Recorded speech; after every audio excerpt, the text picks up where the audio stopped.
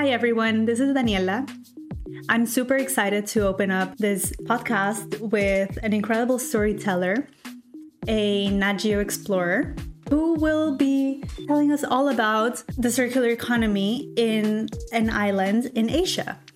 This is an incredible topic to start off with because even though it could come across as abstract and too big to handle, it's actually something that we can all look at differently, especially when it comes to supply chains. There's so much talk about where our products come from, how cheap labor can be, and in trying to be more aware of what we're consuming, it's also really good to take the time to listen to someone who is almost every day going through, experiencing and seeing, documenting, and mixing in with her life what it means to live in a place where a circular and regenerative economy is actively being applied, which is incredible and super interesting, and I hope you enjoy this. And it would be incredible to know your thoughts. If you have any questions, please reach out, and let's get started. Welcome, Lilly. I'm really excited to have this conversation with you. I've been thinking about this for the last few weeks. I think we should just jump in and start off with an introduction of who you are. Yeah, okay, cool. Let's do it. Hi, Daniela. Hi, everyone who's listening to this podcast. My name is Lilly Sedaghat. I'm a National Geographic explorer and multimedia storyteller at the intersection of culture, identity, and the environment. Sometimes I like to call myself a human geographer, meaning the way I do storytelling is I go to a place, I live in that space, I get to know its people, its language, its culture. And through that kind of like personal lived experience and those relationships that I develop, I can tell stories. And those stories are generally at the intersection of people's lives and the environment. So their identity and their culture and the environment. And the last several years have actually focused on waste management, which has gone into plastic recycling and what does it mean after we throw things away. And that kind of has evolved into a long-term research project, which I'm currently working on now with National Geographic on a storytelling grant on the circular economy. And I'm sure we'll get right into that. But I'm really excited. I'm calling from the south part of Taiwan. It is an island located off the southeastern coast of China. 2/3 of it is covered in mountains. I'm currently on the western side in the rolling plains in a southern city called Kaohsiung, and it's warm, and I love the warmth, and I'm very excited to talk to you about it. Could you start by telling us this incredible story of the tea that you were drinking in California and how that took you down the path of circular economy? Sure. So a lot of my work at the present time is based out of Taiwan. And when people look at me, they're like, where do you come from? And I always do this thing where like, oh, guess where you think I come from? And a lot of Taiwanese people think that I'm European, and finally it gets on to the point that I'm American. And they kind of have this question of, well, why did you come to Taiwan? And I always have this joke that I tell people that actually is quite true. It's like I came to this place by means of boba milk tea. So Jeonju Nai Cha. I actually grew up in San Diego, California, and down the street from my father's apartment was a Taiwanese tea house. And so I used to go there almost every day after school, in middle school, and then in high school, and each time ordered a large boba milk tea with house sugar and would sit by this orange chair by the window. And that was like a really stable place in my life, and the tea was a really big part of me growing up. So I used to write like love letters there, and I applied to college there. And then when I actually graduated from college and I came back to my hometown, I asked myself, what the hell am I going to do with my life? And it was actually in that tea house when I was pondering this question that I reached for my boba milk tea. And up until that time, it would always come in this single-use plastic cup and single-use plastic straw, and they were both colorful, and it was cute, and you could squeeze them, and the bubble would come out really easily. And I didn't really think too much about the environmental footprint of me consuming my favorite drink in the whole wide world, right? Because you're just there, and it tastes sweet, and you feel good, and life is great. But it was in that moment when I was kind of grappling with that big existential question of what do I do now, that I finally saw the single-use plastic cup, and I finally saw the single-use plastic straw, and I turned around to the trash can behind me, and it was filled to the brim of single-use plastic cups and straws. And I realized that every single time that I was drinking the drink that I love, I'm harming the environment that I love.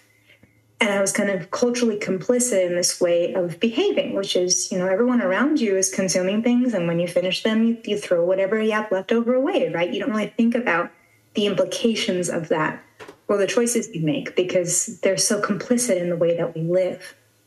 But I guess I was just at a stage in my life where I was really starting to question these very basic things and wanting to do more.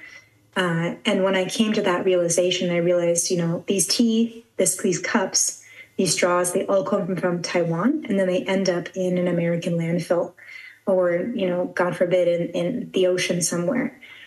So I realized that there was kind of this international plastic supply chain that was connecting my hometown to this island 7,000 miles away across the Pacific.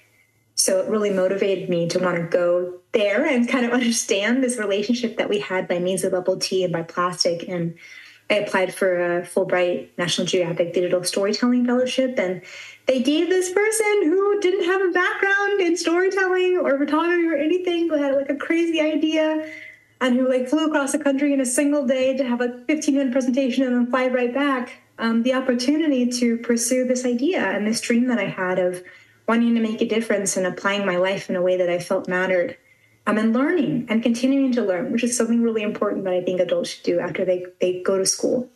So that's what brought me here. And that journey allowed me to understand Taiwan's waste management system. So I followed trash trucks in a variety of cities and counties, both in the countryside and on the west and eastern parts of the island, up and down mountains, went to incinerators, went to recycling factories, and talked with a lot of people who not only recycle plastics, but also make them.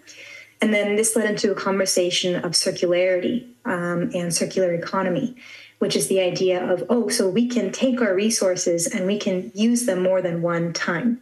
We can design waste out. We can design pollution out. We have the potential to do more things with our things.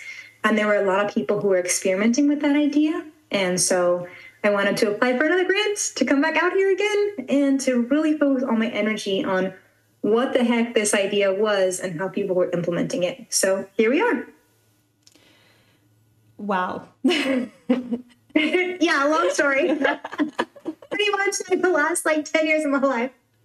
Yeah. Oh, it's been a while. Yeah, it has.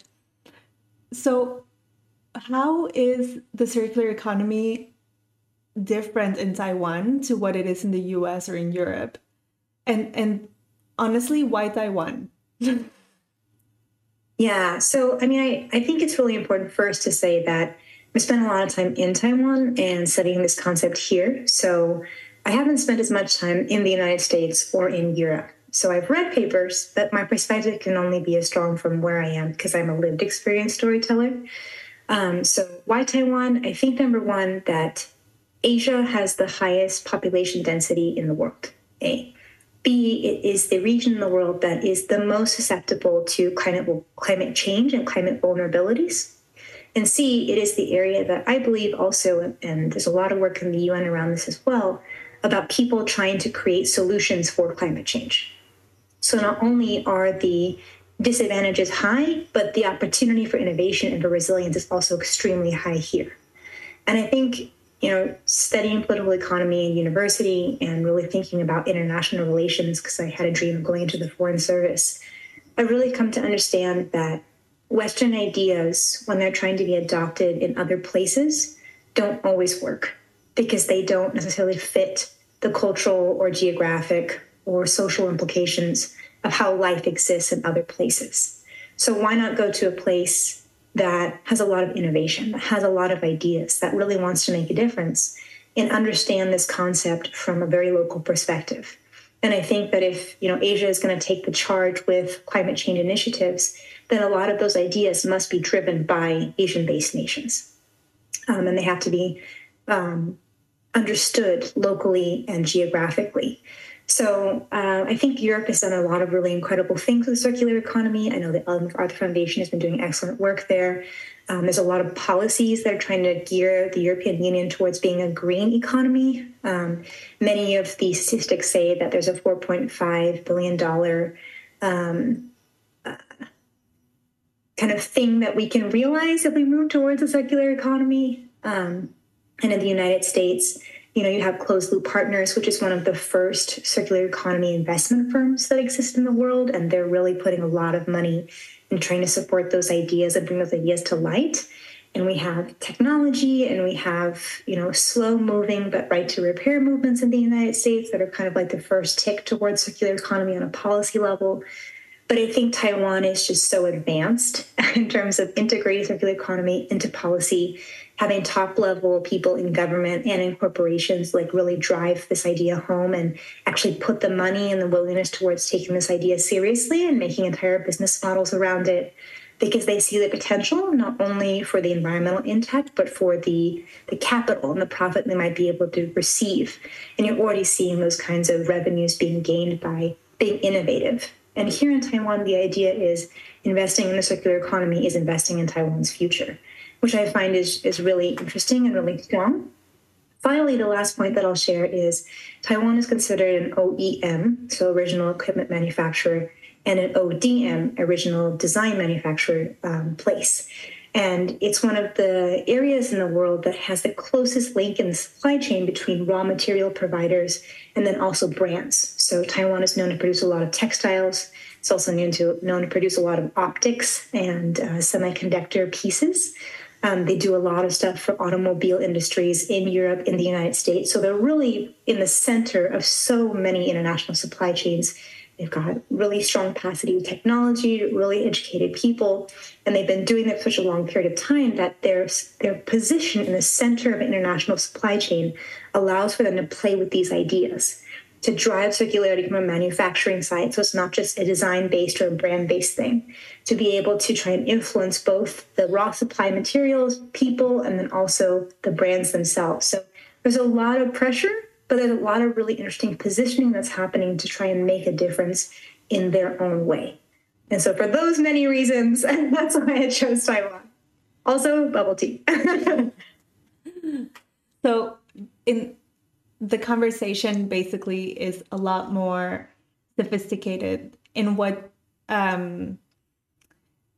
people and brands and different corporations can do to get involved in building a more sustainable economy.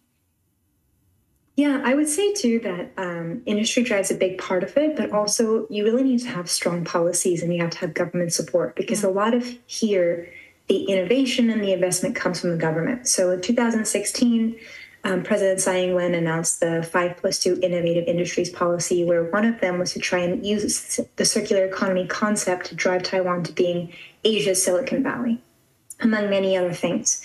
So it's been a lot of investment and support behind this idea, where every government office has a circular economy like team. They were able to take this giant AI-based integrated database they created for all the different waste materials. Taiwan has a very advanced waste management infrastructure that's based on policy. It's called the 4-in-1 recycling program. So essentially they know where waste is coming from, they know how to track it, and then they were able to take that entire database and then transform it into a circular economy brand matchmaking database. So if this company is producing waste here and this company needs this product, where can we bring these together and find a way to circulate those resources? Also, Taiwan has to import about 90% of its food and about 80% of its energy needs and mineral needs. So there's a lot of emphasis on trying to create those circular links. So there's government support. And then, yes, there's a lot of corporate support as well. I mean, not everybody. I don't want to say everyone's on board, because, there are certain people who believe that you got to put circularity in your ESG report and then you sign off on the report and then that's done. But I've had the fortune of meeting many people, both in small companies and in large companies, who want to take this seriously. And if there's anything that I've learned through storytelling is things only work when people really believe in what they're trying to pursue. And you need that willingness. You also need the capital. That capital without willingness will do nothing. Willingness without capital will also do nothing. So here you see a mixture of both of those things. And I think that's what makes this place really interesting. Yeah. Yeah. And what have you seen on the ground, with the people in, working within the supply chain, what is it that you have seen that has given you so much for basically I lost my words. That it's given you so much for the understanding of circular economy and how it can be implemented and what recommendations you can give to companies outside of the small island. For sure. So I think a lot of this is definitely driven by the people that I've met here. Like I can think of just like 7 or 8 people off the top of my head who are trying to build a circular supply chain. So when we think about circularity, the idea again is how do we design out waste and pollution? That's through design. How do we create things that are modular, making them easy to assemble and then disassemble after their end of life or end of use, so they can be repurposed and easily recycled in a different way? And then from a consumer perspective or like an individual perspective, it's instead of buying things, can you rent them? Can you share them? Instead of purchasing an AC, can you rent the service of the air conditioner so that the responsibility of if the AC breaks isn't no longer on the homeowner or the AC owner, it's on the company to come and fix it. So this idea of moving to product as service versus product as owned, and the emphasis on design. So I say those things to preface this, that many of my friends here who I've really, really come to learn more about and respect take one position in either design, material, or waste that they then use into production. So from a design perspective, there are many Taiwanese designers who are building up a community of people within the design space to focus on designing things from the onset with recycled materials. So like in Taiwan, for instance, you have a lot of oyster shells. And you take the oyster and then you kind of chuck the shell, and that creates a problem. But you can use that shell, grind it down into various powder. You can use it for many, many different types of things, like antimicrobial plastics, all sorts of things. So the designers are getting the sustainable material. They're thinking about how can they make modular pieces where, you want to have like a building that's made from 1.5 million plastic bottles. You don't need to do that with glue or nails. You can just stack them together and they're locked into place and they're earthquake proof. And then when you're done, you can unclip them and pull them apart for reuse. So there's several people in design who are doing that. I can think of my friend Po, who's kind of leading the charge here with bringing together all the designers. I can think of my friend Dr. Kuo, who's a professor here at NCKU, National Chung Kung University, who for the last 10 years after his PhD thesis figured out a way to recycle the reservoir silt in reservoirs. As you know, if you have lots of silt going into the reservoir, then you have less water capacity. So he's found a way to take the silt that runs in, transform it into a building material that helps with effervescence, that helps prevent any sort of, they call it the cancer material that comes when humidity goes into concrete and creates cracks and becomes unstable and also kind of ugly. So he takes that material and makes it into new things. So you have design, you have material, then you have production. So one of my friends runs a company called eChain.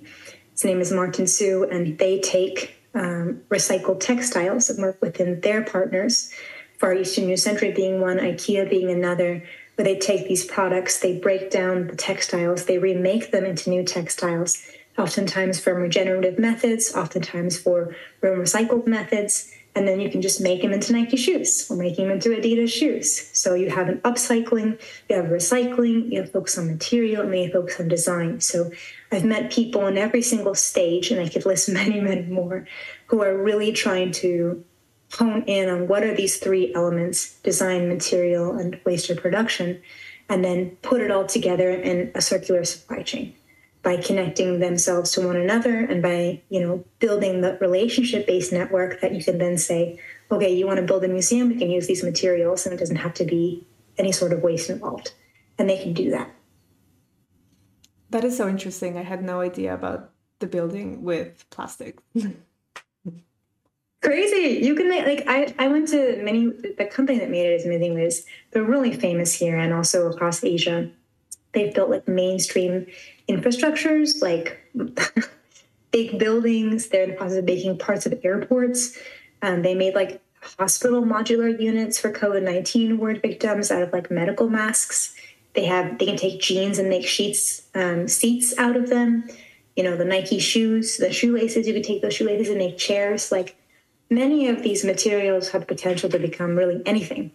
In the same way we look at like raw or precious materials that we mine from the earth, we have so many, each one of them, whether it's, you know, gold or silver or copper, has potential to do so many different things, and they have so many different properties associated with them, and then you just kind of mix them together and you make your thing. Well, it's taking that same kind of chemical design prospect and applying it to things that we already have, and being able to do almost the same thing, but in a world where we can see it more. Yeah, which I think is very different to this thing that I hear a lot here, which is about buying secondhand clothes, or, well, not purchasing more clothes, which is also a good way of approaching it. But how do you tell someone that maybe is not in the same living situation that they should be using hand-me-downs instead of, you know, getting new stuff if they can, or if they would want to? Yeah. And that's kind of asking people, it's kind of making an assumption of where you are in your life and what you identify as. You know, when you're trying to send a big environmental message out to a large group of people, you kind of take the middle road. So that idea is you're middle class, you have disposable income to buy new things, you like buying new things, you know, you want to keep up with the latest fashions. And that can be in any country, in any culture, but it doesn't necessarily apply to everyone in every space, right? I think what makes Taiwan interesting is you have a very strong manufacturing element. You have a very strong like consumer element in like the big cities, and many people who fall within the consumer production identity line on an economic level. And then, of course, we're all just people in different places of our lives, right? So when you ask people to do things that would help accelerate the circular economy, one of them comes from innovation. Two of them is asking people to, you know, buy secondhand. But a lot of it has to come with our relationships to each other and our relationships to the world around us. And really, where do we want to expend the energy for how we want to live?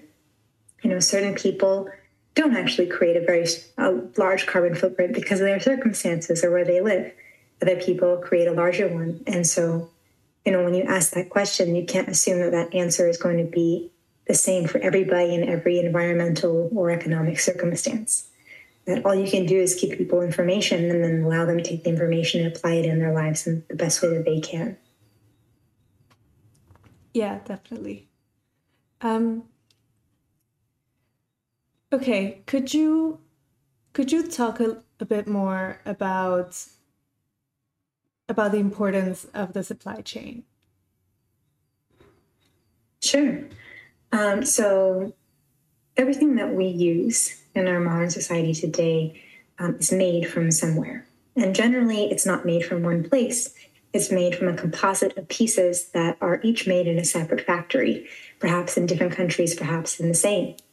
So when we get like our iPhone, for instance, or our computers, when we go to the grocery store in the UK and get bananas or avocados from Peru, you know, the supply chain either brings things to markets, to people, and in the process of bringing the product to a person, prior to that, there's a whole process and a series of steps and factories and peoples and contracts and companies that build every little piece that becomes that composite.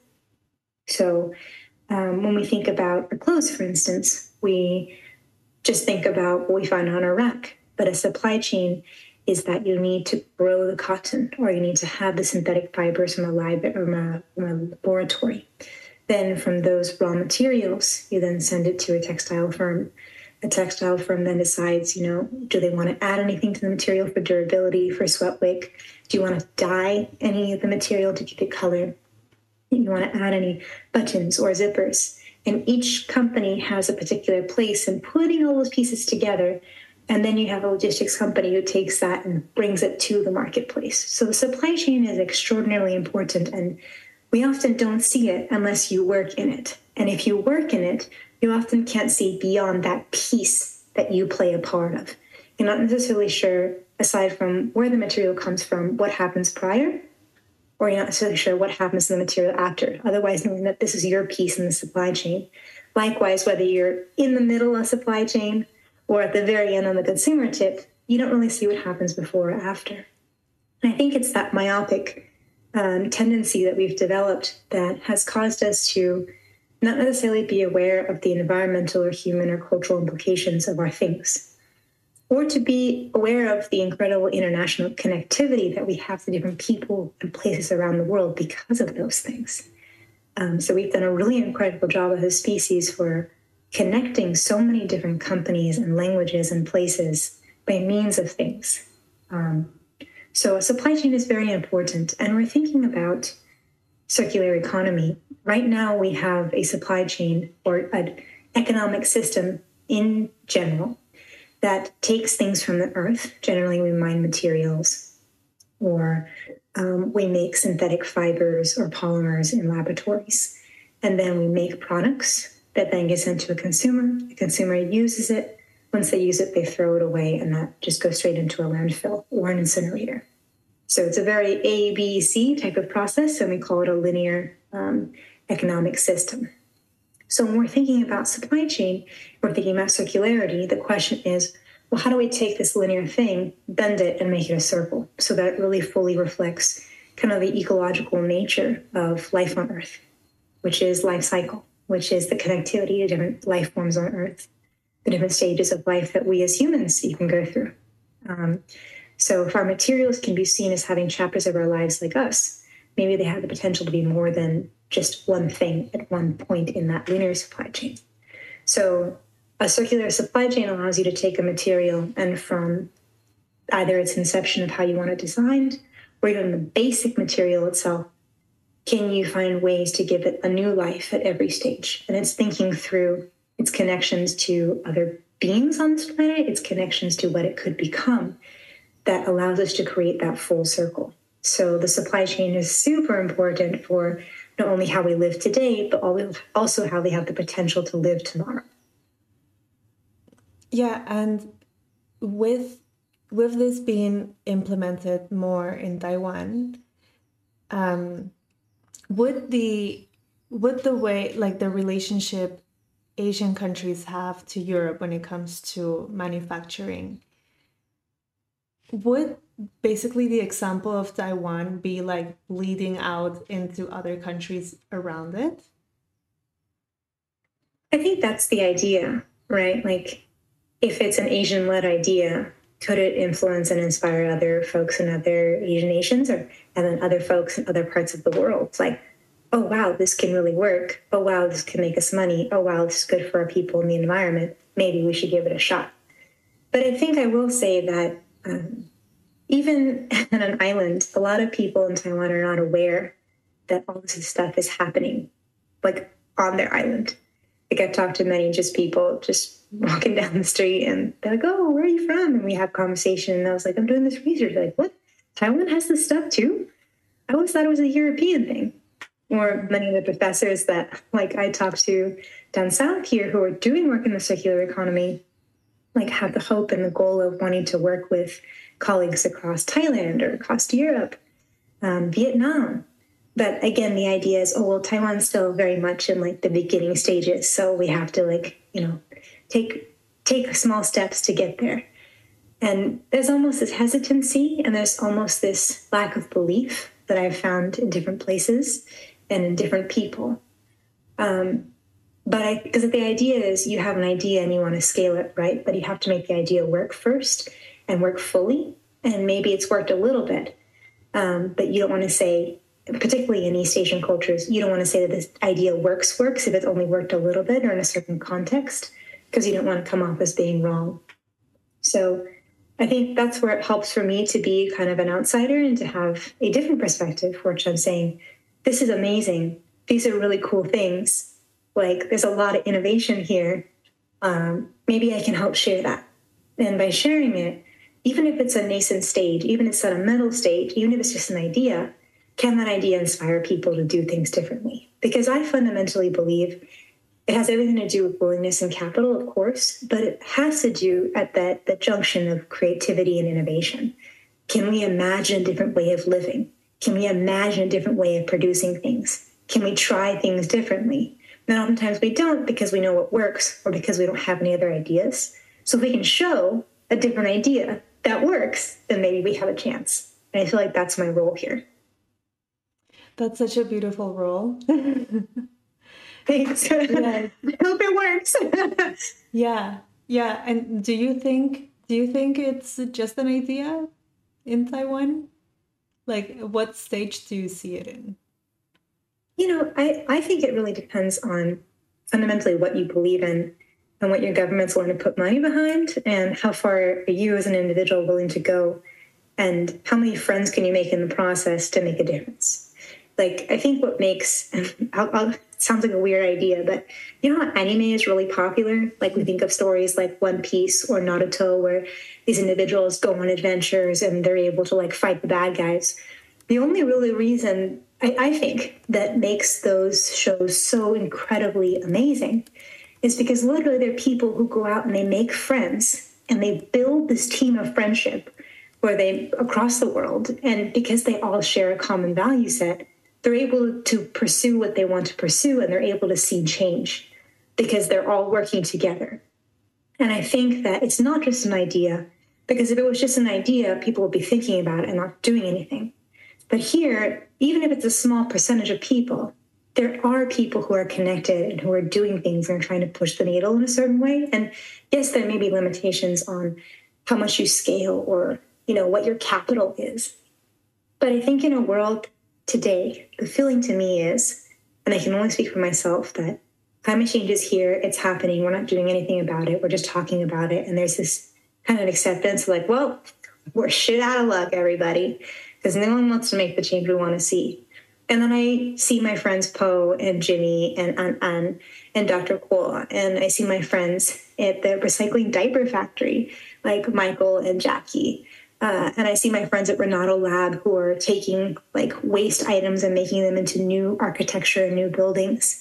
And I see all these people and I am astounded by what they're doing on an innovation level. And I am inspired by what they're doing on a human level because they're doing it.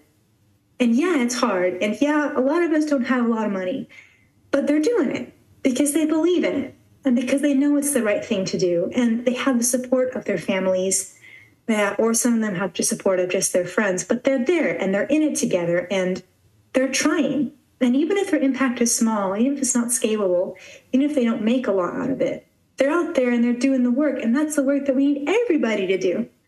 You don't have to be a corporation or in government to make that change. So if that's the case, then we should all be doing that kind of stuff. We should all be getting with our friends and trying to build something together, however small. And I strongly believe that if you have people who do that, you have those small communities and those small pockets that exist in every place in the world, then you can make a difference. And if you can't make the scale of difference that you want, at least you can say you tried and your life had meaning and you push towards that. And I think having that kind of energy in a world that feels so weighted down all the time is the greatest power that any individual, any team, any group of people can have. Yeah, and I think what stands out for me more is that you're saying that this is coming from the very bottom of the supply chain, that it's starting from the very creation of the little parts that then make a bigger piece. It's not starting from, let's create this massive, innovative thing that then no one can afford, or it's hard to implement because it's just who will be consuming it. Absolutely. I think oftentimes we look towards brands as being leaders nowadays, people who have capital, people who have means of power. And that kind of takes away from the fact that, yes, there are people who have ideas who can do it too, regardless of where you are in that supply chain. So I really want to uplift the point that you made that there are people in the supply chain who want to make both their product and their process fully circular. Can we have zero waste? Can we have zero carbon emissions? Can we have an opportunity to create and design things that can move through different spaces and different lives through different partnerships? One of the largest government-owned companies, China Steel, takes the steam gas that would ultimately have gone out into the atmosphere and funnel it through like tens of kilometers underground to a nearby factory in a different industry. And they use that steam energy to heat up and use as energy for their own production processes. So it's possible. Maybe you're a big company, or maybe you're a small person who has a dream, but people want to see it happen. And I think if you want to see it happen and you're trying towards it, that's ultimately what matters. And it doesn't have to be someone telling you what to do. You know, you can be in a position where in a very competitive economic market where, you know, the brand might choose to go with somebody else, but you're saying, no, what makes us distinct is our value set and how our processes are different. And with growing climate-related financial disclosures and growing net zero commitments, people in the supply chain are going to have a really big impact on how those big brands are able to reduce their carbon footprint. So if it starts bottom up, actually it's a lot stronger and more powerful than if it's just brand imposed down the supply chain. That reminded me of how policies sometimes don't really consider what is happening in real life. And that can also be not detrimental, but just hard for people to actually implement, or the ideas to be executed in a way that is actually sustainable and that makes sense for those that are living through whatever it is that the policy is trying to change. Yeah, I think policy is a really interesting tool because I think it's also a little cultural in that you live in a rule of law society and your policy dictates a certain thing. What that means is there's either a body of people who are investigating from government level that allows you to implement certain things, that there's money behind the idea. And then how much does it actually affect people? Well, it really depends on the communication of that policy to its people and the implication on their respective lives. I think policy, really affects industry very strongly because it is necessary for any entity to follow certain rules. They can get access to benefits, they can get access to consequences.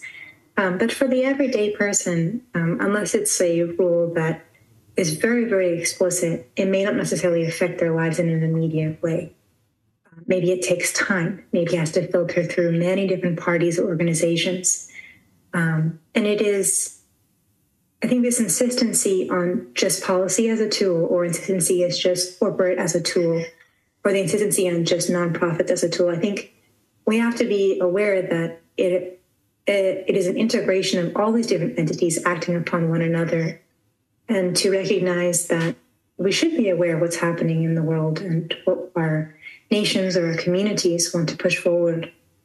But if you're really trying to activate everybody, then policy, again, is just one tool of communication or one way of guiding, way of doing things that may not reach certain people in certain communities because they're so far away from their capitals. Or maybe it does. I think we have to see it as a tool, and we have to see it as a way of affecting certain entities more strongly than others. But again, if you're trying to reach the person on the street or the person in the village or the person who lives far away from the mainstreams of capital, we have to understand and try to apply other more cultural ways of making that communication known, making that direction known, making that funding known, so that people are aware of what's happening in their lives, and then they can either contribute to it in a positive sense, Yeah, which is, I think, maybe the essence of trying to, or the essence of communicating, that it's so important to get communities, pockets of communities involved, to make it into basically something that everyone is excited about and not so much pressured and forced into doing in a way that doesn't work for them. Yeah, 100%. And I think we're talking about holistic community integration. I'm a big believer that forcing people to do things is not as effective as allowing people to believe that they are a part of the future you want to build together. I think that's where storytelling, things that you and I do, is really important because it holds the power to unlock the human heart and to motivate the human spirit. to give people purpose and meaning and to feel like they have ownership and power and that they too can contribute. And I think when we think about climate change, we think about these abstract ideas like circular economy. There's no real feeling of, yeah, we got this. Like, we got a blueprint for the future. Like, we can live on planet Earth. I mean, I don't think I've heard anybody in the last 10 years, and especially the last 5 years, be like, you know what? Go humans, we got it. And personally, I think it's because we don't have a clear vision for the future that everybody feels that they can participate in. You either just live in your life and doing the work grind thing and then just trying to have a little bit of enjoyment from watching TV or being with your family, or you're stuck in a really negative environment and you're kind of feeling the weight of the world on your shoulders. What if we created an origin story for a future that people could believe in, people could feel that they can contribute to? And that story takes different forms for different people in different places and different cultures and different environments, but it's a story that we can do and we have hope towards. And I think that's where we see ourselves. And I'll speak for myself. It's where I see myself, is how can I contribute to the conversation around climate change? Well, I'm not a scientist, and I'm not very good at innovating things per se when it comes to, chemical reactions. But I think what I'm good at is making friends and listening to people. And I think giving them the encouragement that they need to keep going. And if you can give somebody that time and that space and that encouragement, it can really do wonders for their life. And in a climate where, no pun intended, where things don't feel so good, what if we can give people something they could look forward to and they could see themselves contributing to? Not just a vision, but a vision that they can give their lives to. And I think that's where a lot of nation building happened. Like, I think of Singapore. Singapore went in 50 years from mudflats to a metropolis because their people were all about building the nation. And that was everything to them. And that experiment worked really well.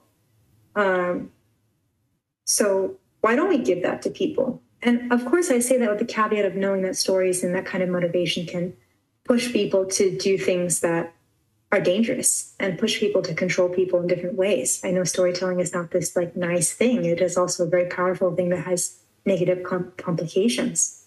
But for me, at least in the work that I'm trying to do, why can't I create a story for the future that people can see themselves being a part of? And why not share that story with others in both the digital and the physical world? Because no digital story will have the impact that it needs.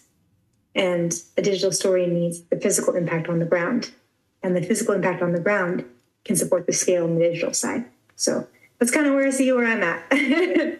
And how important it is to communicate that through a perspective in Asia. Because, at least in Latin America, I've always heard that Asia is where the worst products are produced. No one wants to, every time you see made in a country someplace in Asia, it's always oh, this won't be good quality, or this will be mass produced. This is the place where a lot of things are created without any consideration for anything.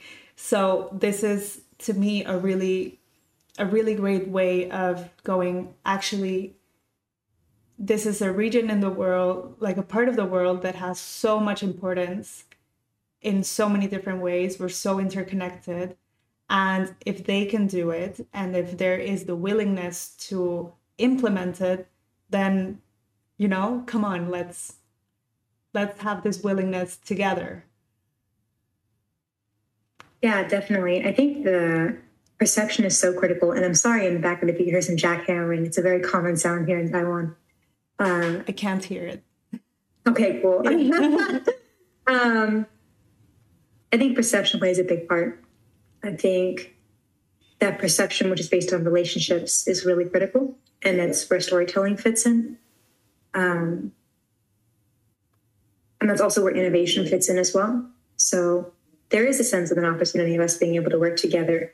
But that working together is contingent upon us willing to see each other for who we are, and having the opportunity to see the cultures and understand the reasons for why things are the way that they are in those particular spaces. And building those relationships through stories, through images, through videos, but I think through people, to people connection, and through common value sets. And I think that's where storytellers can be bridge builders in that way. There are really good products that are made out of Asia. A lot of the things that come from Europe and the US that say made in the US and made in Europe actually come from supply chains that are linked to Asia. So no matter what, it's all linked together. So you're right. Let's all just collaborate. This has been so great. Like, thank you so much. It would be amazing to know what are your plans with all of the information that you're gathering. Well, first, thank you so much for having me. I'm really excited to have had the opportunity to share some ideas and thoughts with you. For anyone who's listening out there, I hope it's also given you an opportunity to think about things in a little different way. With the things that I'm making here, my partner Corey and I are hoping to have them shared through National Geographic channels and platforms. But if it's not able to go through their networks or channels, Corey and I have a small multimedia storytelling platform that's named after the Chinese expression 酸甜苦辣, which reflects sour, sweet, bitter, and spicy, which are the flavors of life and essentially equate to the ups and downs of life. So we'll share that on our social media and on our website. And again, pairing it with physical activities in the real world. So we hope to build a museum in San Diego as of next year, and kind of bring these ideas of culture and environment and into a people-focused space to have discussions and share these stories, again, in the physical realm. So yay, Nat Geo, yay, Swandian stories, yay, people connection spaces. So that's kind of where it's going. So yeah. I would love to go to that museum. Oh, we would love to have you. It would be so great. Yeah, we just applied for a grant to hopefully fund the inception of it. And if we get it, we would love to invite you to come and be able to present some of your work. Would you build the museum out of plastic? So it would actually be in a former reclaimed industrial space in the Convoy area of San Diego. So we'd be reclaiming a space, but some of our pieces would have those kind of environmental themes. That's amazing. Thank you so much. I'm really, really grateful, and I cannot wait to see more of your work. I cannot wait to see your photos. I just want to hear more, the stories of your friends. We'll actually be releasing, I think in the next month, some short videos of them. Incredible. In the various Taiwanese circular supply chain. So I will send them to you, and then we can have a follow-up conversation too. Yeah, definitely. Yes. Thank you for waking up so early. I appreciate it. I was already awake, so it was fine. Okay. Thank you. Yeah, no, we will keep in touch. Thank you so much for tuning in. I'm really excited to keep on having all of these different conversations.